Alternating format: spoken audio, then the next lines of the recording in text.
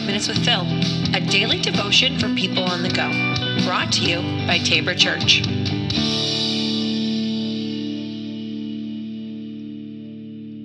Hello and welcome back to the podcast. This is 5 Minutes with Phil. The last couple of weeks we've been talking about discipleship, and I know that what a lot of people think is like, I just not going to have time for that. Trying to fit another activity in, and maybe even some of these things start to feel like you just don't have what you need. So we'll learn from Jesus today from Mark chapter 6, verse 30. It's a familiar story, the feeding of the 5,000. The apostles gathered around Jesus and reported to him all they had done and taught. Then, because so many people were coming and going that they didn't even have a chance to eat, he said to them, "Come with me by yourselves to a quiet place to get some rest." So they went away by themselves in a boat to a solitary place, but many who saw them leaving recognized them and ran on foot from all the towns and got there ahead of them.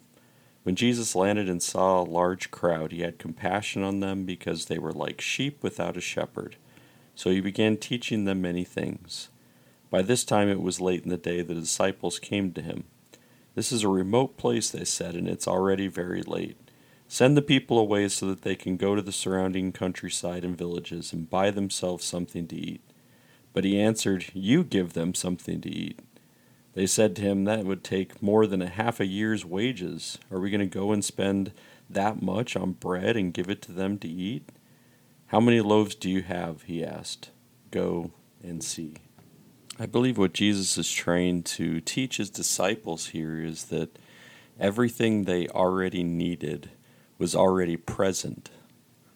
Everything that they needed to be able to reach these people was already in their midst. Jesus said, "Go and see."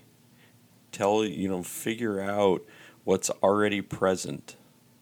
To me, it teaches, me that already in our community, in our neighborhoods, we already have everything that we need.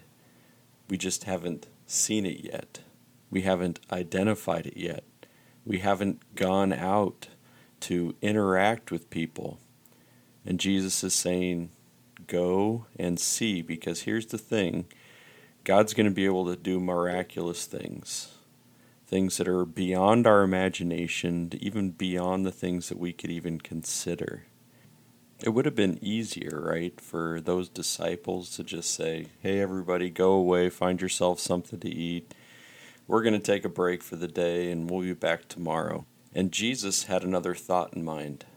It wasn't, let's just send them away, but he said, you give them something to eat. You provide for them.